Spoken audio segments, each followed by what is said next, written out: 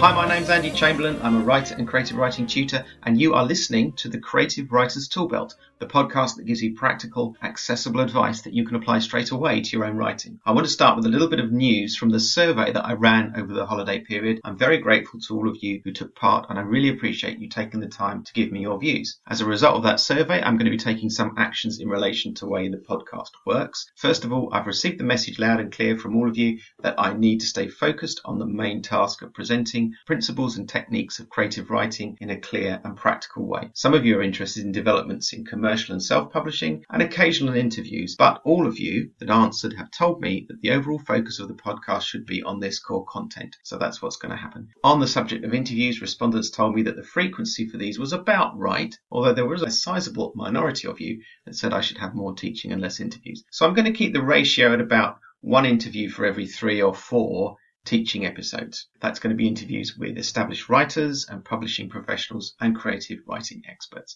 Finally, somebody suggested that I introduce an occasional episode where I answer listeners' questions. So I'm going to do that.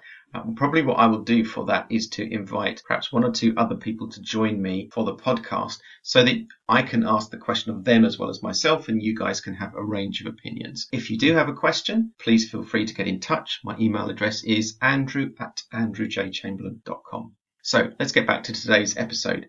Have you ever found that your story can feel like it's running out of steam at around the midpoint? This is the midpoint crisis I refer to in the title of this podcast. Although in fact the problem can afflict a story probably anywhere between 25 and 75% of the way in. So today I'm answering the questions, what is this problem, what's this issue, and how can it be solved? So let's start by defining the problem. You've started your story, you've set the scene, you've introduced characters, you've put them into peril, you've put in some conflict. Everything is in motion. You've set out the stall in terms of the who and the where and the what's happening in your story. You've played a lot of your cards, and suddenly, when we're getting to that point, 50 or 60 pages in, you pause for breath and then you start to worry about whether you can sustain that momentum. How are you going to keep your reader engaged all the way through the story? Is it going to sag at this point? Now, when we look at this issue, we find that in fact it comprises not 1 but 2 related problems. The first problem is one I alluded to just now. You've played a lot of your cards, you've hooked your reader, but how do you keep them? How do you maintain that momentum and prevent your story from sagging and meandering in that middle third or half of the book? The second related problem is more personal. It's about you and me as writers rather than our work. You've been carried along by enthusiasm as you start your story. You've worked hard to set everything out, and now you feel like you're in danger of losing your way. You're not feeling so assured about the story that you're writing. Maybe there are frustrations, maybe stuff in your life gets in the way. In his book, How to Write, Harry Bingham describes this problem like this. Untellably large numbers of writers charge off into their novel, delighted to find out how easy it is, how sweetly the story flows. Then, about 20 or 30,000 words into their book, they somehow feel as though they've lost their mojo. The plot seems to be treading water. If they try to notch up the tension, throw in a murder or a war, a lover or a vampire, the book starts to seem cluttered and rather tense.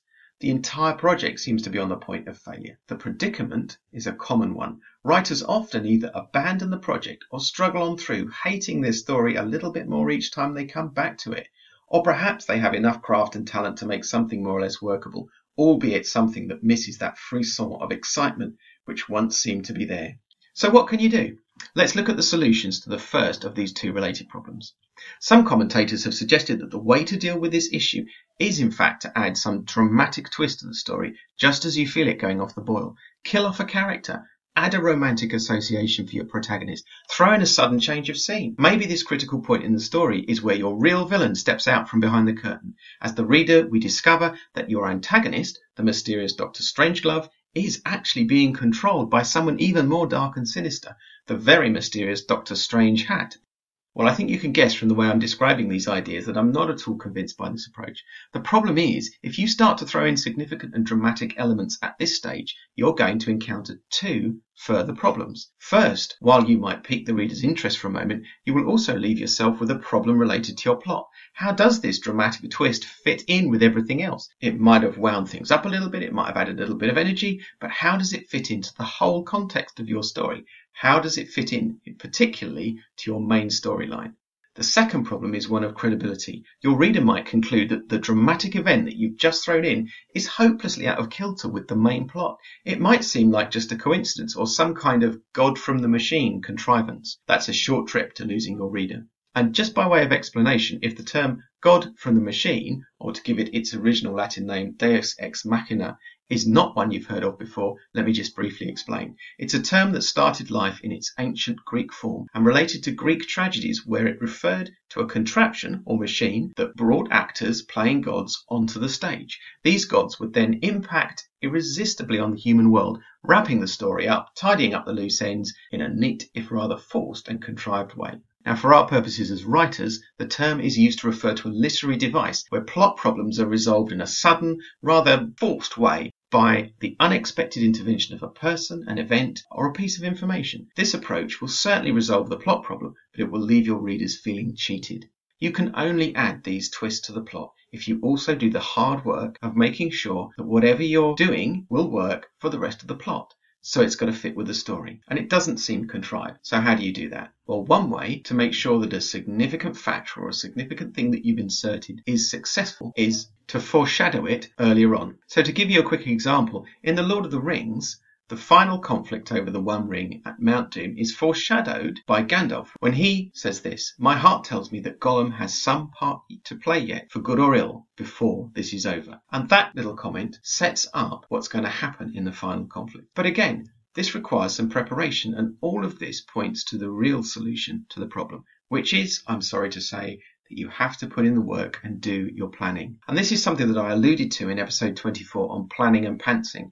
Basically, you have to plan, and you have to plan before you start to really get into the draft of your work. Your plan has to be sufficiently detailed, chapter by chapter, or even scene by scene within chapters, so that you know pretty well as much about what's going to happen between, say, chapters 7 and 14 as you do between chapters 1 and 6. Now, I love to let my imagination run free in storytelling, and creative writing is at its heart an art of the imagination, but it has to be a fusion of imagination and discipline, and a lot of that discipline has to come up front. You can think of the planning as setting out the arena or the boundaries of your story. Once you've done that, within those boundaries, you're free to be as inventive as you want. This does not and should not stop you from trying to incorporate good ideas when they come to you. Inspirations and insights that you have just at any point, a clever insight into your protagonist's motivations, perhaps a detail that makes your setting more authentic, or a flash of inspiration that helps you explain some aspect of the story. All of these are very welcome, and you should make sure that you try and incorporate them. But they're quite different from, for example, trying to resolve a plot problem where your character is in two places at once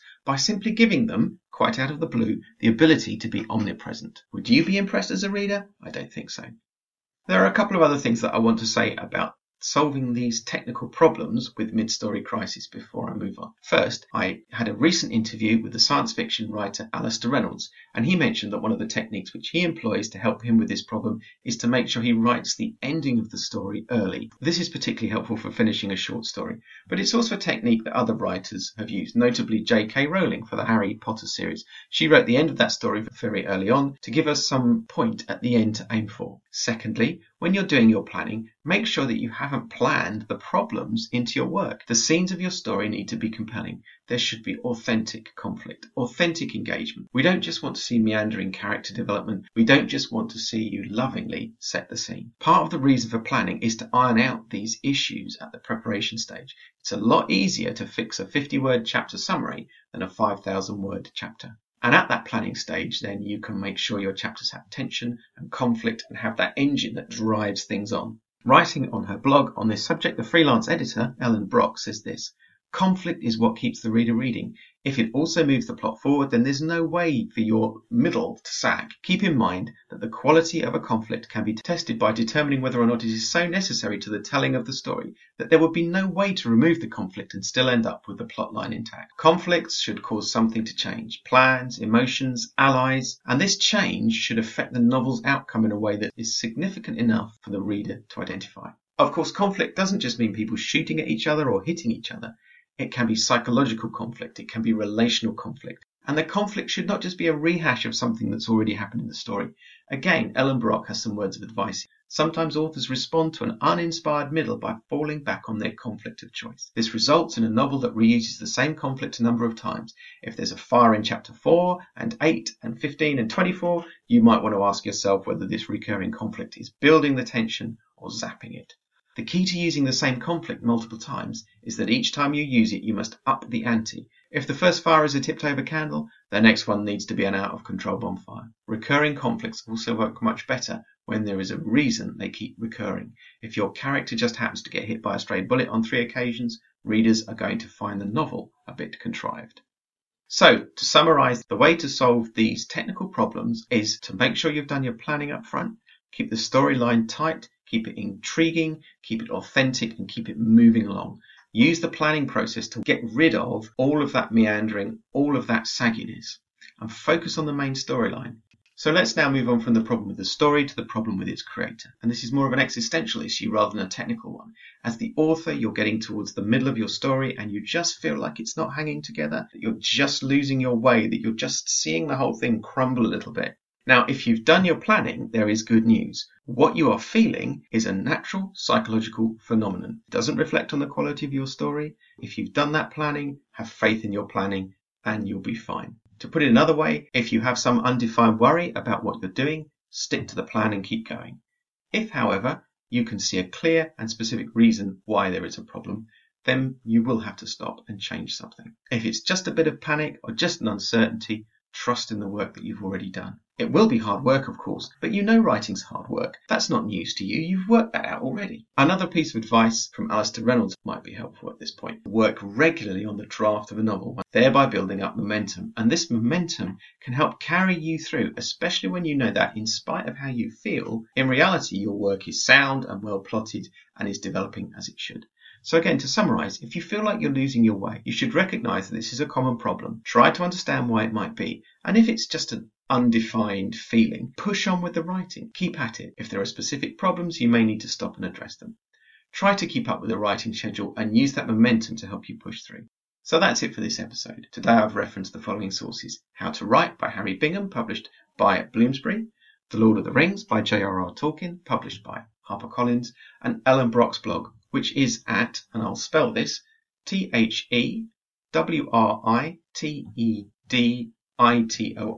thewriteeditor.wordpress.com. As ever, if you have comments on this podcast or the podcast in general, please do get in touch. I'm at andrewjchamberlain.com. I'm also on Twitter at Writers Toolbelt. My thanks as ever to Podcast Themes for providing the music, and thank you to you for listening. Until next time, goodbye.